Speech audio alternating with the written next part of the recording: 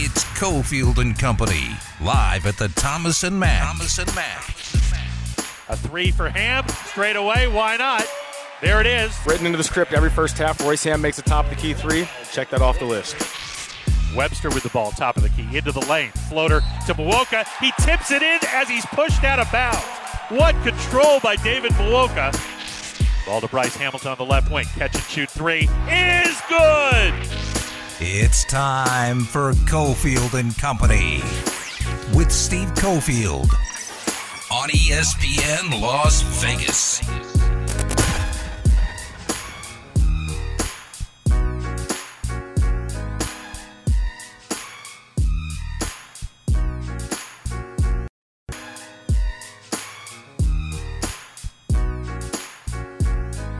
All right, here we go on a Wednesday. Thomas and Mack is the site. We got UNLV basketball tonight. Lots of VGK talk to get to, especially with Robin Leonard and his health. Ari's back in our Findlay Toyota studios. We're leading to actually a doubleheader tonight of sorts. Lady Rebels will be over at Cox Pavilion starting at 6 o'clock. That's on Your View TV. I'll actually be on that call with Matt and Everett. That's 10:14 on Your View. And then the men's game starts at 7:30 in the Thomas and Mack as Wyoming is in town. And this is a big spot for UNLV for a lot of reasons. We'll get to that in just a couple of minutes. You can still get your tickets at UNLVtickets.com. Wyoming, real good team. Chance for the Rebels to get the skinny on them and also play spoiler. It's Trending at 3, presented by Nova Home Loans. Call now at 877-700-NOVA. Yeah, tourney season right around the corner as today is the official open of it, right, Willie? Pac-12? Women's? Yep, the lower seeds are playing to advance, and it's always one of the better conferences. They're looking to send 6 once again to the dance. Oh, wow. To the ladies' dance. And meanwhile, the Lady Rebels are fighting for probably the one spot in the Mountain West Conference tournament. Yes. For the Mountain West. In reality, where they're right there because of the net rankings, they're hoping. Well, they obviously want to win out. They want to win their tournament to get in, but an at-large bid, some could argue that they deserve it in how Lindy LaRock, Coach Lindy LaRock described, in how you dominate in a non-Power 5 conference. This is somebody who played in the Power 5, went to Final Fours with Stanford, coached under Tara Vanderveer.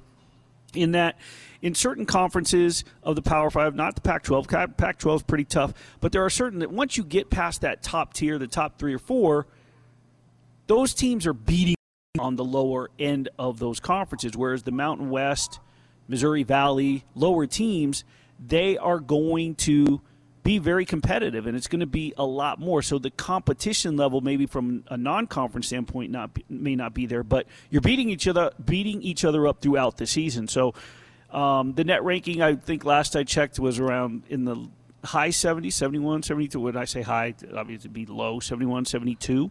So just outside the mix, but again, receiving votes in the AP Top 25.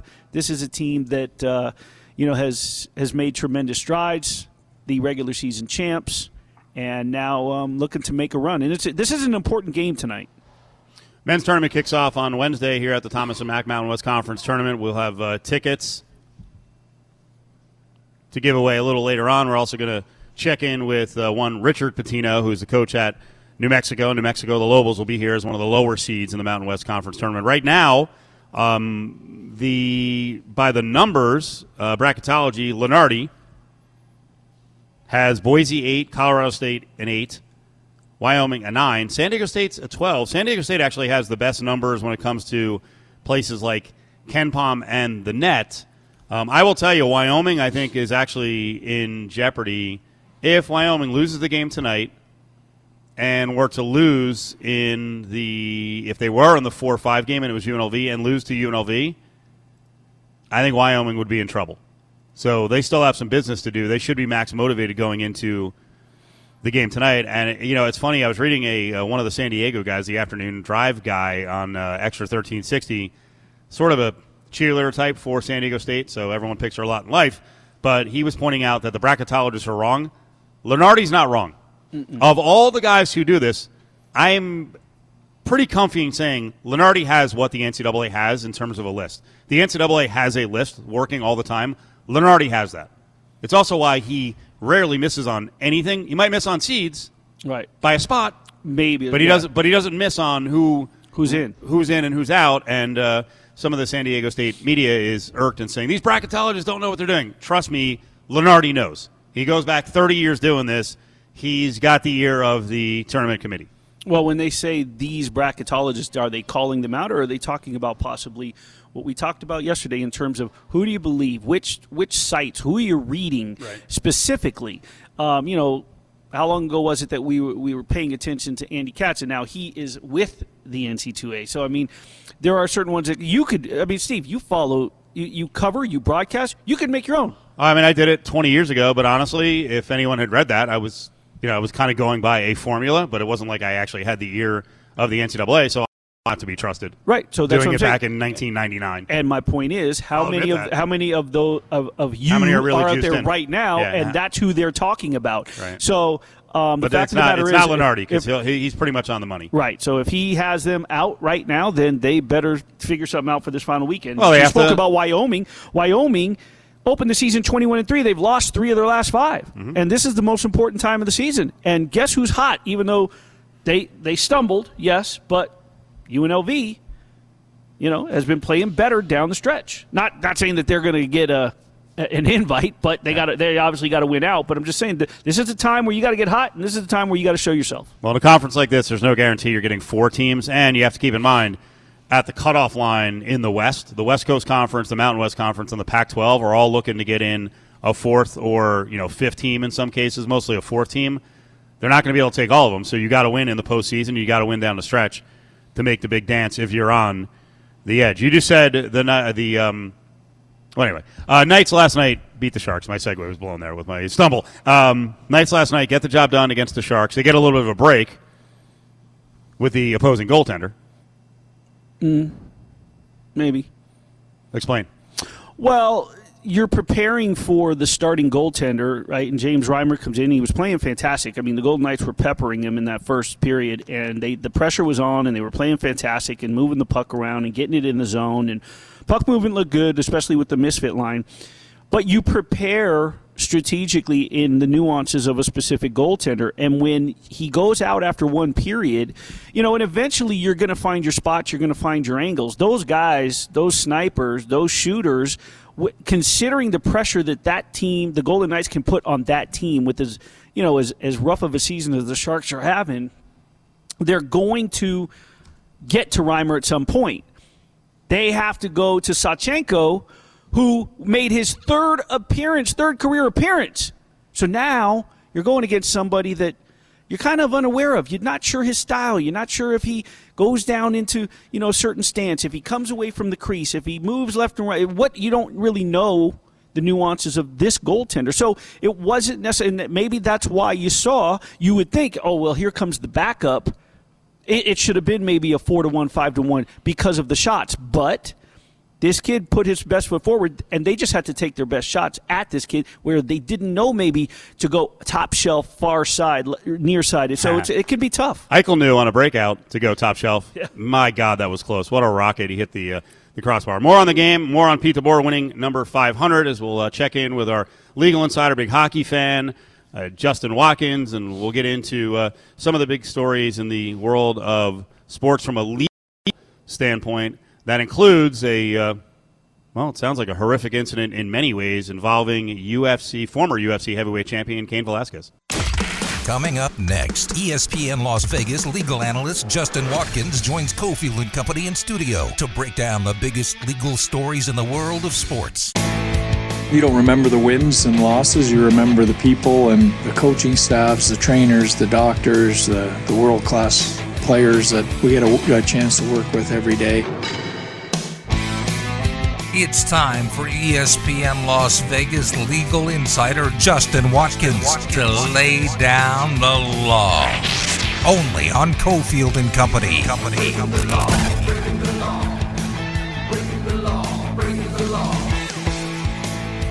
Pete DeBoer on the way back as he talks about 500th win of his career. Only 28 others have done that in the history of the NHL. Justin Watkins, one of the guys who helped bring the Golden Knights here, one of the original 7,500 founders of the whole season ticket thing, and he's one of our good buddies, former public servant. We'll get into that. Justin, how you doing, buddy? I'm doing a lot better after that win last night. I'll tell you, if they had lost to San Jose, I would have begun to worry that the playoffs were in jeopardy.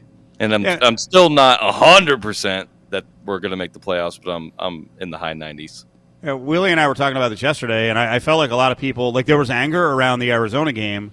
Like it's games like that, or last night's game. If you lose those, you're going to look back and go, oh my God, somehow the Golden Knights missed the playoffs because of really, really, really bad losses like that. Yeah, totally. I mean, I thought they played a good game against Colorado. Short man didn't have two of their top, line and didn't have one of their top four defensemen. And I thought they absolutely owned Colorado in the first period. And then the second period played them pretty even. And even the third period outplayed them, I think, probably 7 or 8 times out of 10, they win that game, because they can bury one of those breakaway chances that they didn't bury in that game. But at the same time, we're getting to the point of the season where that doesn't matter anymore. We need the 2 points. And when you go 0 points in back-to-back games, and one of those teams is Arizona, you start looking at the standings and realizing you don't have much of a cushion. Let's get a little more on the 500th win for Pete DeBoer as he talked about how special it is doing it with the Golden Knights against the Sharks. Appropriate it was against the Sharks, but not for the reasons people think, not because, it's our rival and the team that I got fired from, because, there's a group of men on that side that were a big part of those 500 wins for me too, that I really enjoyed working with, and some people over there too. So yeah, I think the last 2-3 years have been tough. I've had conversations with Paul Maurice, who really lost his passion for doing this based on the circumstances the last couple of years. It's been tough on everybody. I thought that was really interesting, Justin, as we often forget because we're dealing with our day-to-day, what coaches and players have been through trying to navigate COVID this whole time, and the Knights have still been winning. Yeah, I was kind of surprised about the frankness of those comments too, especially on a day where he's talking about getting 500 wins. But yeah, I mean, those players, you can go back to Leonard's comments and during the off season and his frustrations that restrictions hadn't been relaxed. I mean, these guys were traveling when traveling wasn't deemed safe. They were, separated from their loved ones and isolated for long periods of time during the bubble. And then all that time, you still have fans and front office people who are expecting them to perform to a certain level. And if they're not, they're out of a job. So yeah, it was a nice moment to sort of hear that and reflect a little bit and maybe take it a little bit easier. The one thing that stood out to me last night at the post-game press conference is that particular comment about, well, not for the reasons that you think, yet the one-on-one I did with him a couple of days ago, he said, I think anytime you get to beat your own team, I would put that on the monumental list. Yeah. San Jose, that experience is fresh enough with me that it still gets the juices flowing. So before the game, hey, let's keep the intensity and the mindset on beating my old team, and afterwards, let's be a little humble and gracious. Yeah, it's always easier to be a humble winner than a gracious loser, right? Justin Watkins with us, our legal insider, Battleborn Injury Lawyers, 570-9000 is the number to call Justin, Matt, and the rest of the team at Battleborn Injury Lawyers. All right, let's get into some of the big legal stories around the world of sports, and there's some really important stuff to hit on here. First of all, when the story came out a couple of days ago with Cain Velasquez, the former UFC heavyweight champion, you're like, oh, man, what the heck's going on here? Now there's a lot more depth to the story of this shooting that went down in San Jose. Yeah, this is a really interesting story and a good story to talk about kind of what legal entitlements there are. Now it's coming to light that the person that he shot at, had been accused and arrested and arraigned for the molestation of children under the age of 14, one of which was what the story has said, it was a close family relative of Cain's. And that he had recently been released on bond, and there was an indication that maybe the charges weren't going to be as severe as they should be. Only one felony count, and he's out on the streets. And from the story, it appears that the belief is that Cain Velasquez was dissatisfied with the the criminal justice system and thought that he sort of needed to take things into his own hands and was seeking out some form of vigilante justice, whether that was intending on killing or scaring this person. I don't think we know that, and I don't think we're going to get any sort of admission from him about that anytime soon, because the bottom line is, even if all of those things are true, it's still a crime. Now, a situation in which you are trying to protect a vulnerable person like a family member or a child from the attacks of another person is absolutely a situation in which you have a right to defend them. But that has to be in real time. So now, if the story comes out that this guy was heading back to the same location where he had committed these abuses, or trying to go after one of his prior victims, or going after a new victim, and Cain witnessed it and fired because he was trying to protect somebody, totally different analysis. But if it's true, as the story states now, that he was dissatisfied with the prosecution of this offender, and he wanted to take justice into his own hands, that absolutely 100% is illegal, and any attempt on that person's life or threats to them is criminal.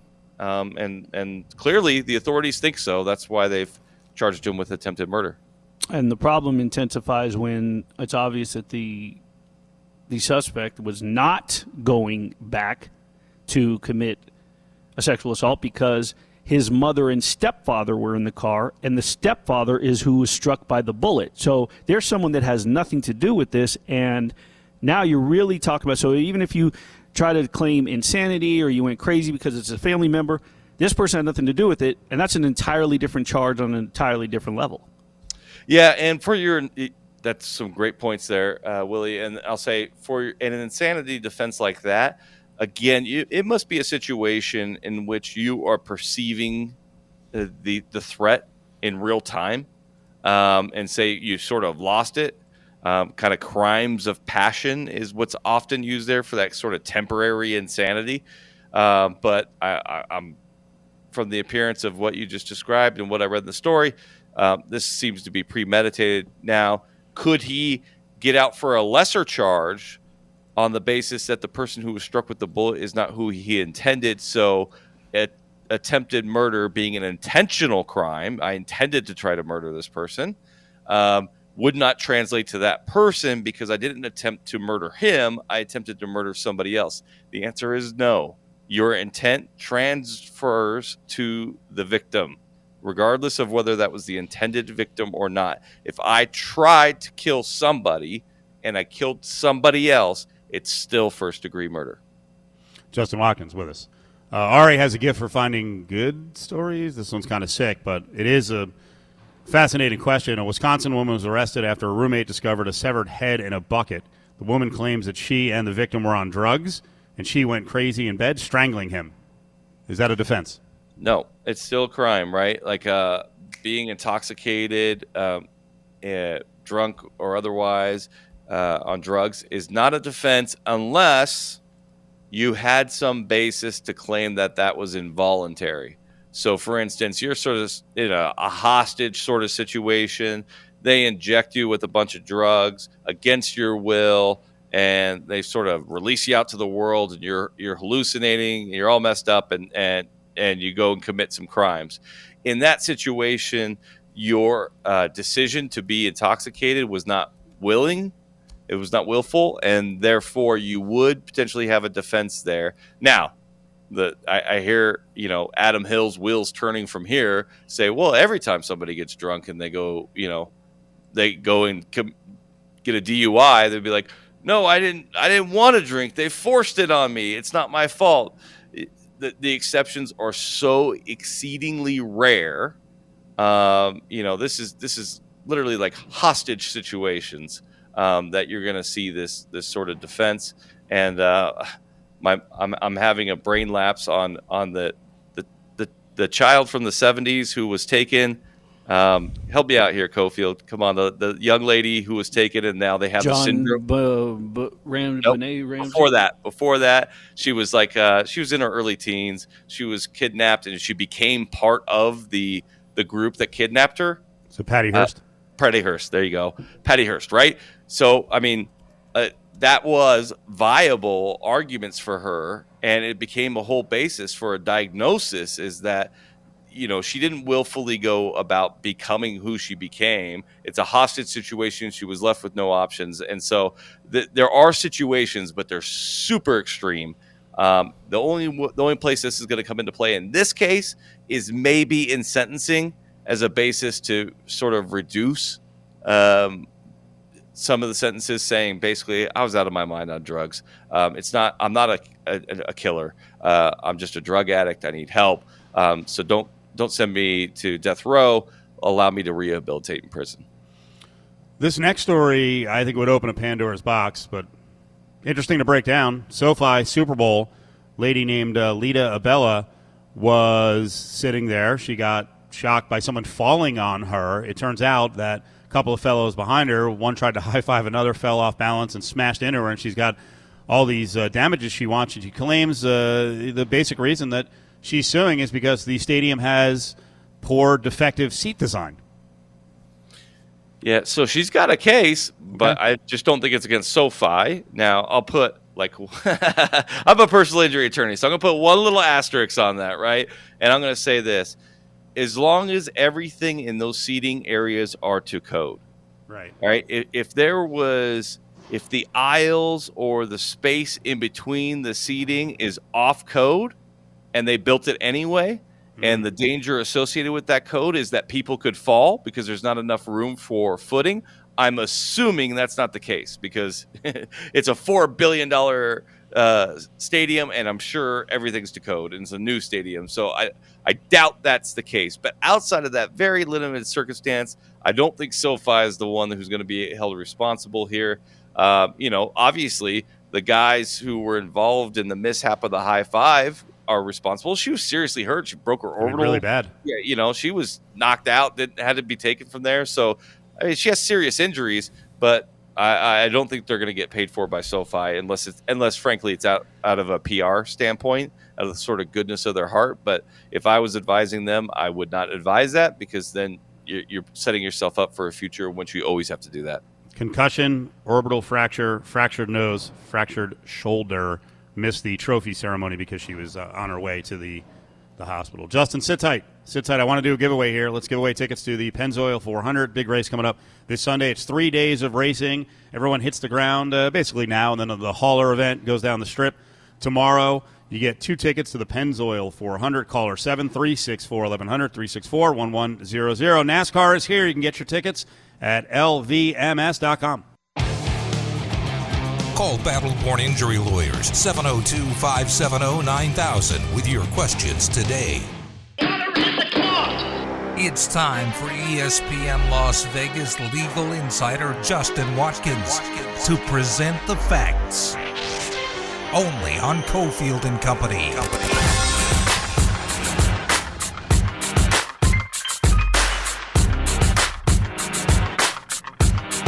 Rolling on. Thomas and Matt getting ready for a 7:30 start with the Running Rebels.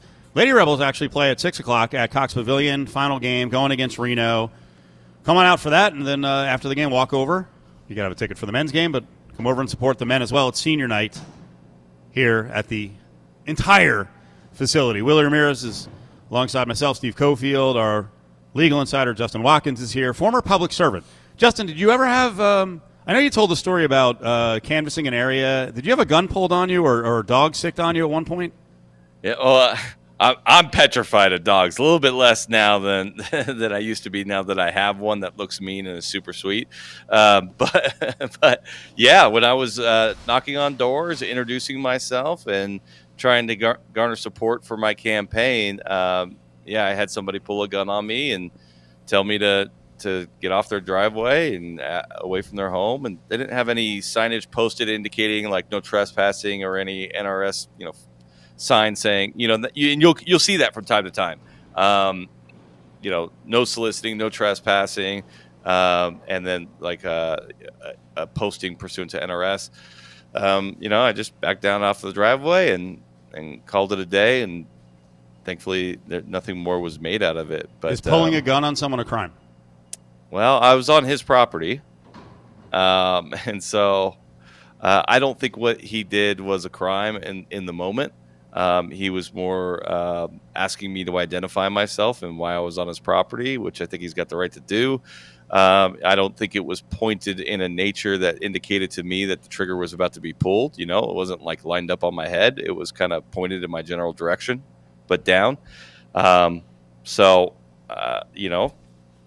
I think he was within his rights in protecting his property. Now, I wasn't there to do anything bad to his property, but Right. You do have stand your ground rights on your property. So let's if for people who haven't heard the story or seen the video, we had an incident the other day where a guy named Justin Anders was at Lindo Michoacan on the west side of town. Governor Sisolak and his wife come in. The daughter's coming in eventually. Walks up and has some choice words for Governor Sisolak, who left. In watching the video and reading what he said, is there any crime committed there?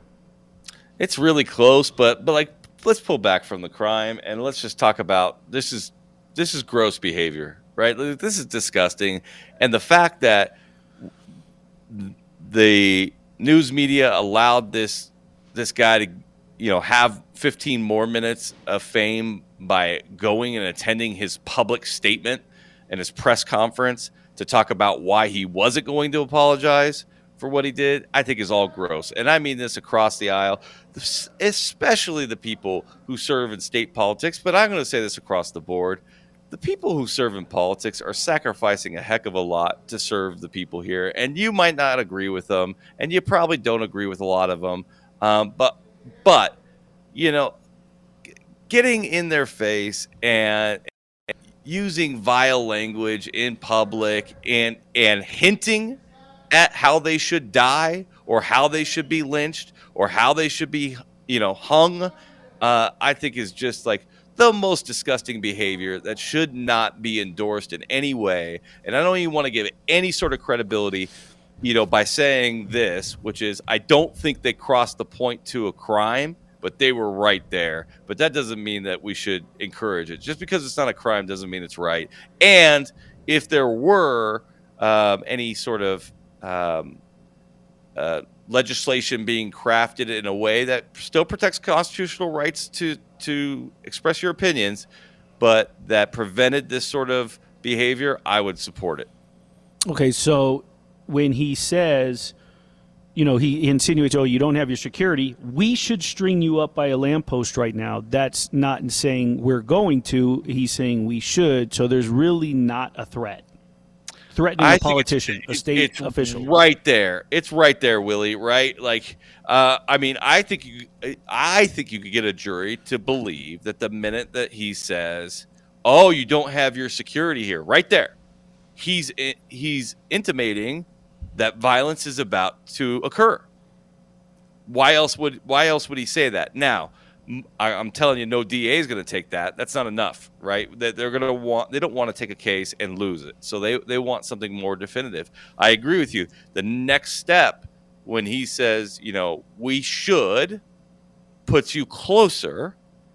But his response to that is going to be, and he does say, you're just a little bit later, you're lucky I'm a law-abiding citizen, right? So he sort of backs off of that and tells him, these are just words. I don't mean any of them as a direct threat. But there was probably about 30 seconds between the comment that you're referencing and the comment that I'm referencing in which he sort of backed off the pedal. But I would think that comment, you've identified the most threatening one, and in combination with you're a traitor, what do we do to traitors? Or what do they do to traitors? They hang them. That's right. They hang them, Patriot. And that one right there, too, is right up against the line because he's being very, I don't know if I want to give him the word clever, but he's intentionally walking that line. I believe he's trying to threaten him in a way that he knows isn't a direct threat and probably won't be prosecuted. And I don't think we should let people get away with it.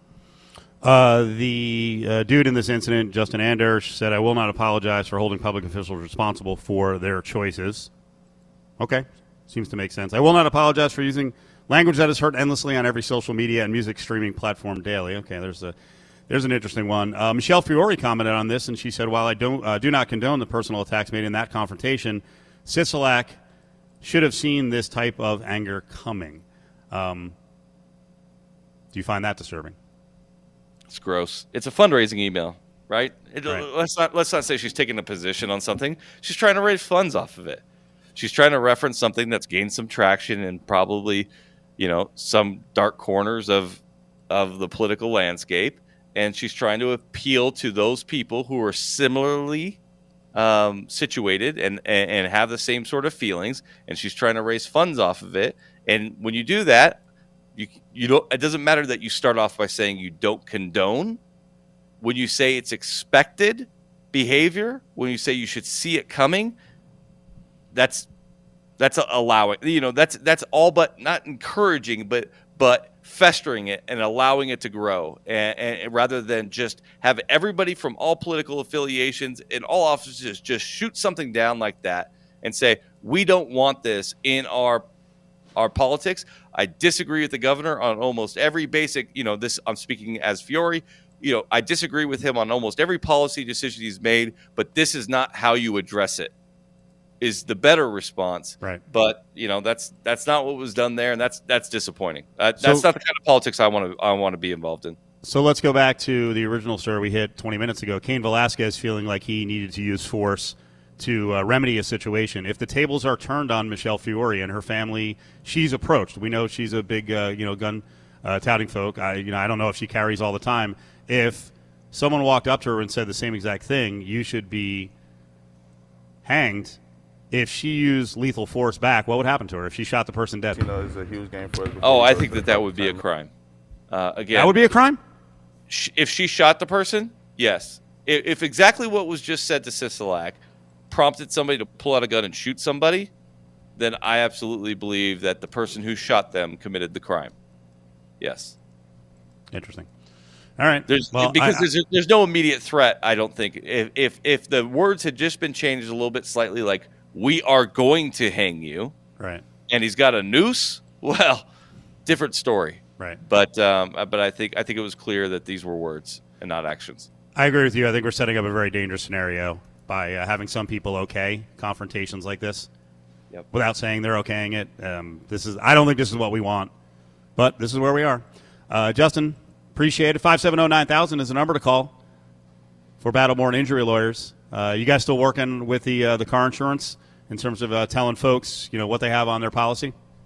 Yeah, that's right. Yeah.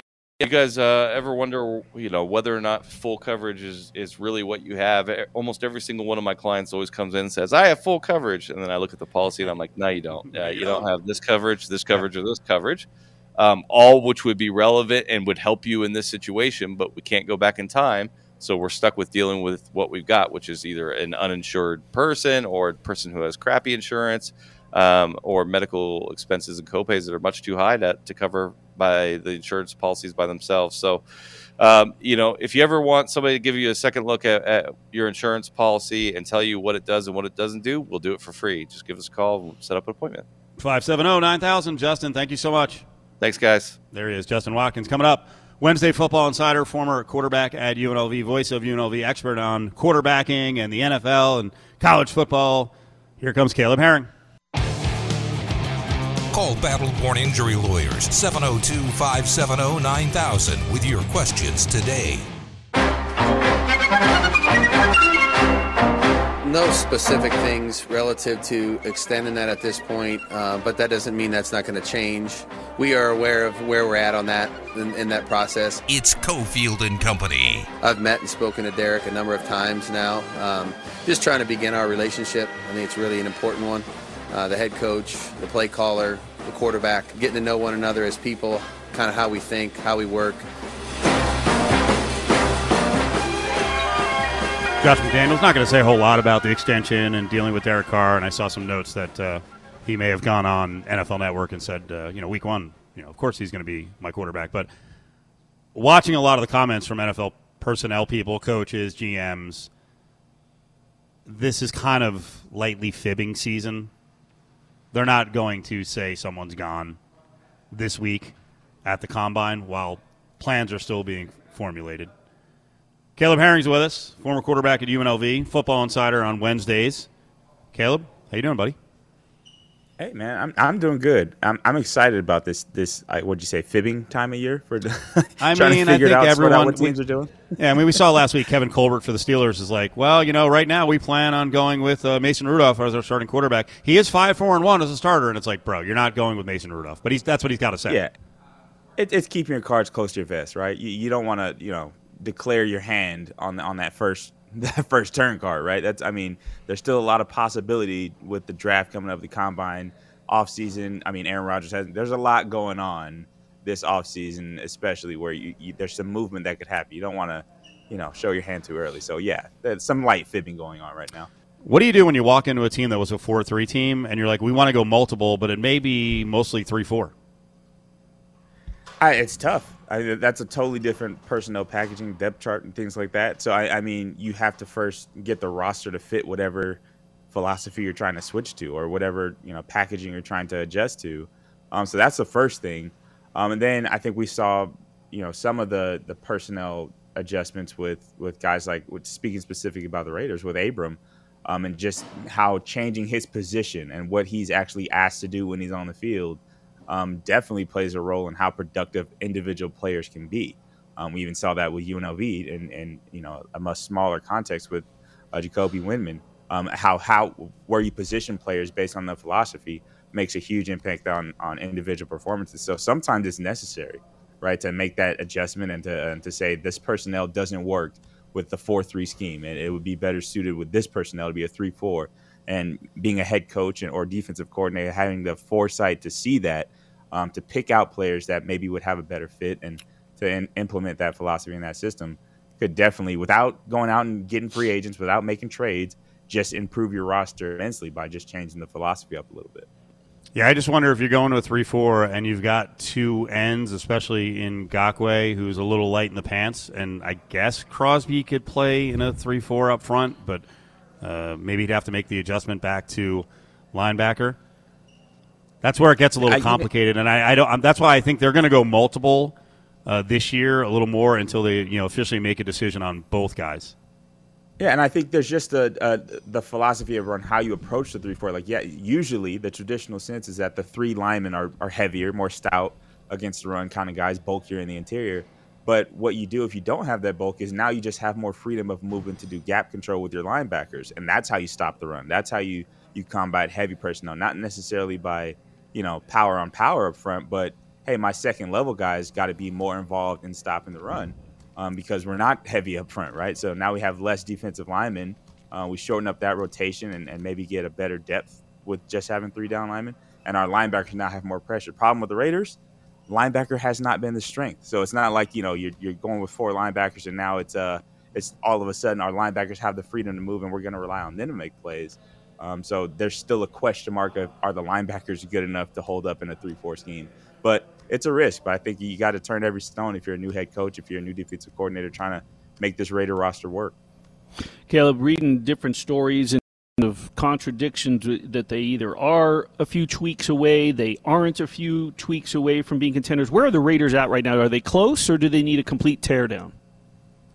I would say, just from my eye watching it, one, the result of the season, making it to the playoffs, considering the season they had with the injuries and turmoil that went on. You got to say that's good. Also, taking the Super Bowl runner-up within 8 yards of overtime, basically, on the road, got to say something about how close the team is, right? And how close everybody in the AFC was. I mean, there's a lot of people that could say that they're close.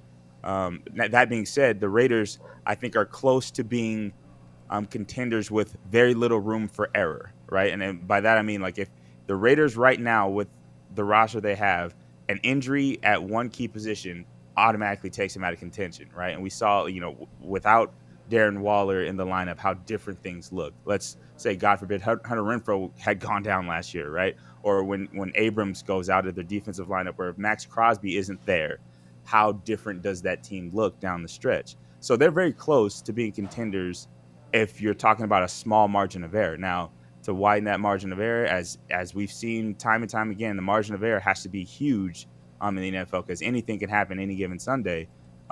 Very few teams have a shoe-in to make it. I mean, the Tampa Bay Buccaneers could, at times last season, seem like the shoe-in to repeat, right? And then they're one Antonio Brown meltdown away from all of a sudden falling out of contention in the NFC, right? So it's very fragile for the Raiders right now, but they have a lane, a possibility to being close if all things go right. Of course, you want to build depth. You want to expand that margin of error. So I think there's tweaks that need to be made. There's adjustments. There's aging veterans that need to be re-signed and things like that. But I think with where the Raiders are, there's no reason to say they're not close. They don't need a full blow-up and a full remodel. They could work with and try to build from here under a new head coach and new GM who should be in a position to make better decisions with the draft and the direction of the team going forward. So I'd argue that the Raiders are close and I think are far away from a complete blow-up and rebuild. Well, as close as you may think they are now. Russell Wilson, I read a story, and when it comes to fitness, I'm all in for these stories. He said he spends $1 million a year on his body. He hopes to play in the NFL until he is 45. That's a lot of active release, cupping, fascial stretch therapy. 11 years left in his career. Don't the Raiders got to make a run at him? But, it's funny because if he's on that type of fitness thing, Derek Carr's younger than him. I mean, so if you have a guy, let's just say in theory, who has 11 years left as a starting quarterback, and I think is one of the top 10, 12 quarterbacks available in the NFL, I think you just say keep Derek Carr, and I think he'd be arguably cheaper in a restructure of his contract or extension of his contract than it would be to go out and get Russell Wilson for what he would be worth in the free agent market, or let's say to trade for, because he has a year left on his contract. But it's funny because the conversation about people investing, especially these mega athletes investing in their bodies, I think LeBron James kind of got the ball rolling. Tom Brady is another name that's been known for investing in his body. And I was listening to Ryan Leaf earlier today. I think I retweeted it as well, talking about how more athletes, it should be a natural thing for athletes of this caliber to look at themselves like a Fortune 500 company and invest in their well-being, their health, their fitness, and things like that, because essentially that's what they're making money off of, right? Their body being in peak condition and injury-free and available and the best it can be. And it was interesting, the conversation that Ryan Leaf was having. It was on the Rich Eisen show, I think. I retweeted if you want to check it out on my Twitter. But it's interesting that more and more players are now popularizing the idea of spending money. And when you think about it, $1 million for a guy that's making $22 million a year, it's not really that much when you're considering that's your whole business. You are the business. You are the product that you're trying to sell to teams to earn your money with. So why wouldn't you invest that much money if you're making $22 million a year? Why, how much you can pay a chef's annual salary for that much, right? I'll pay you $150,000 to be my personal chef for the year. I'll fly you wherever I'm going. I'll pay you another $100,000 to be my fitness instructor. You're coming with me everywhere I go to make sure I'm in peak physical condition. Things like that. I mean, why wouldn't you if you're a Fortune 500 company, quote unquote Fortune 500 company, if you're investing in your body and your longevity of your career? So I think I'm glad that this trend is catching on. I hope more young guys take that perspective when starting their careers, that they are the business and taking care of themselves is a priority, especially if they want to have a lengthy and successful career. I 100% buy in, but you said LeBron got the ball rolling. I'm not going to let you do that to MJ because one of my favorite videos of his is Airtime, and he talked about if he was going to have to go to battle with the New York Knicks every single year, that's when he started bringing personal training and nutrition and taking care of his body serious. The legend is who got the ball rolling, my guy Caleb. Well, MJ didn't have Twitter, so it doesn't count. Nothing before Twitter counts, right? Oh, okay. I would actually go back to 1984 and look at a picture of the Detroit Tigers and see what they look like as compared to the rest of baseball and say that they got the ball. It wasn't Ron LaFleur, but look at Lance Parrish's forearms. Yeah, they were working out. They were working out with something. Caleb Herring is here with us, throwing out the scurrilous accusations. Not Caleb, but I am. Continuing on some NFL news. So we just talked about the quarterback issues. Well, not issues, but about Russell Wilson and who could go after Russell Wilson and if the Raiders should try to upgrade from Carr to Russell Wilson. There's other guys who may be available. One is Carson Wentz, and I've been ranting the last couple of days on how bad a situation the football team, the Commanders, are. Wentz could land in Washington, which for him, I feel really bad for him because to me, that's rock bottom for your career. He had a good year for most of the year. He didn't come up big in big spots. What do you think? Where is he? Does he belong in a town where it's not really a playoff team, or can he play a higher level football with a better team? I think he is, and this is my opinion, Carson Wentz is exactly where he should be, right? I thought that him landing in Indianapolis with a team around him that's a contender was probably the best fit for him as far as being able to make him a more consistent quarterback, because that's been the thing for him. Like, he has really high highs, but he also can go very low when he's bad. So I think with, Jonathan Taylor and that offensive system and the defense that they have, he should have been, and it should have been a more stable situation for him there. So I actually think Wentz personally is in the best spot for him. So I'm with you. If he ends up in the Commanders, I think for his career, we're not looking at a massive turnaround. We're not going to look at the resurgence of Wentz in Washington, right? It's funny because what Washington said they need is stability at the position. I think that's what in the article they said they need stability at quarterback. And it's like Carson Wentz hasn't been the most stable guy. He's been kind of Jekyll and Hyde at quarterback. At least that's what it was in Philadelphia, and at times in Indianapolis even, where he'd make a play and it'd be like, wow, he looks amazing. And then the next series is like, what is this guy thinking? Why would you throw that pass? So I think he's more suited, best suited in Indianapolis. So any quarterback really right now that goes to Washington with the chaos in that franchise, I think would have an uphill battle. So I don't think they're in a position yet to be saying we're a quarterback away. They need to figure out a lot more in Washington before they start saying we're a quarterback away from figuring this thing out.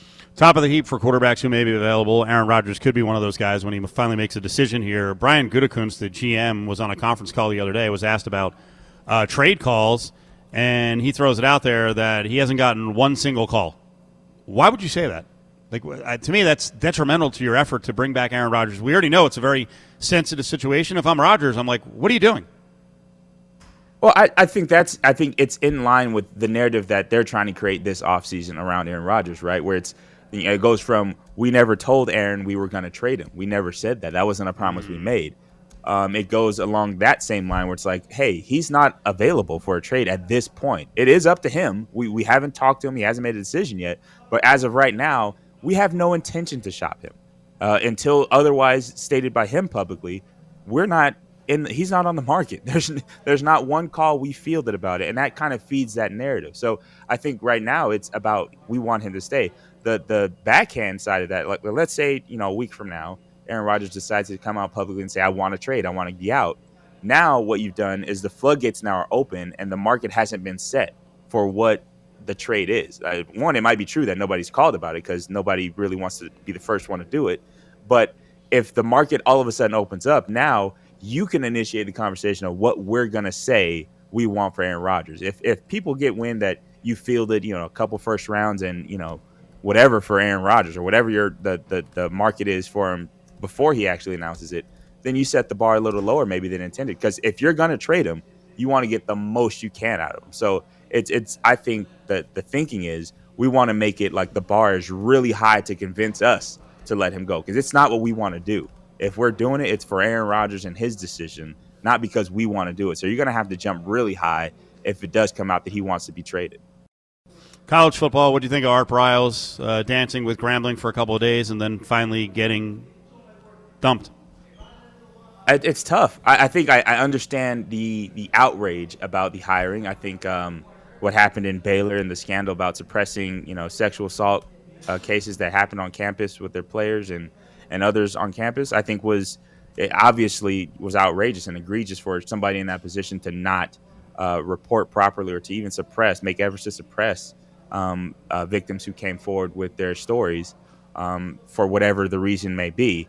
It brings up a conversation of redemption. Is there ever a possibility that someone who loses their job, not just for the act itself, but for anything connected to an act of sexual assault or failure to report, is there ever a time where it's going to be okay for that person to now regain employment, or at least publicly regain employment?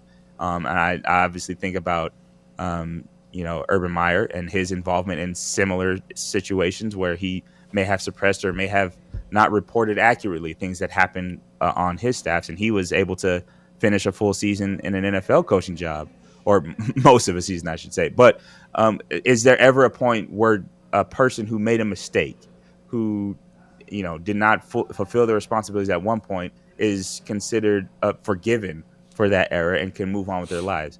It brings up that question, I think, in society. When will we ever get to that point? Now, obviously, with Briles, we haven't got there yet. At least Grambling hasn't, where they're not willing to say that it's acceptable for him to be a coach on their staff. Maybe it's not acceptable for anybody with such a history to be on their staff at Grambling. And if that's the standard we're setting for society, then, hey, that's what we're going to move to. You got to be squeaky clean and perfect in order to get a second chance. So we'll see. But I obviously understand the outrage and the frustration from Grambling and their side to not want that to be a part of their program. And I'm glad at least the decision was made quickly, just a few days before that turnaround and that decision. So it wasn't something that was a long, drawn-out affair that bled over into the season and impacted things more than it needed to. So it's a tough situation. I keep moving the line of what's acceptable from our collegiate staff, and it's not a bad thing. I think the standard being raised is not a bad thing at any point. So we'll see if that's the standard going forward.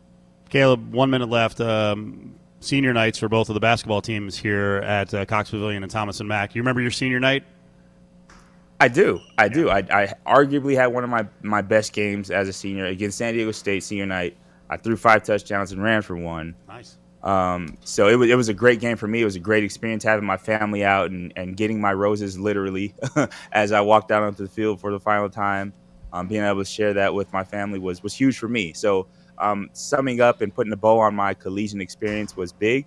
I think for UNLV right now, especially with the basketball team, as far as women, the Mountain West champions, men having a better season than I think any of them have had on that roster during their career.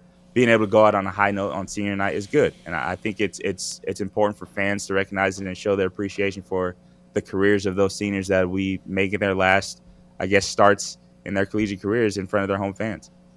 Caleb, we appreciate it. Thanks, buddy. All right, guys, you have a good rest of the week. Join the conversation on Twitter at ESPN Las Vegas.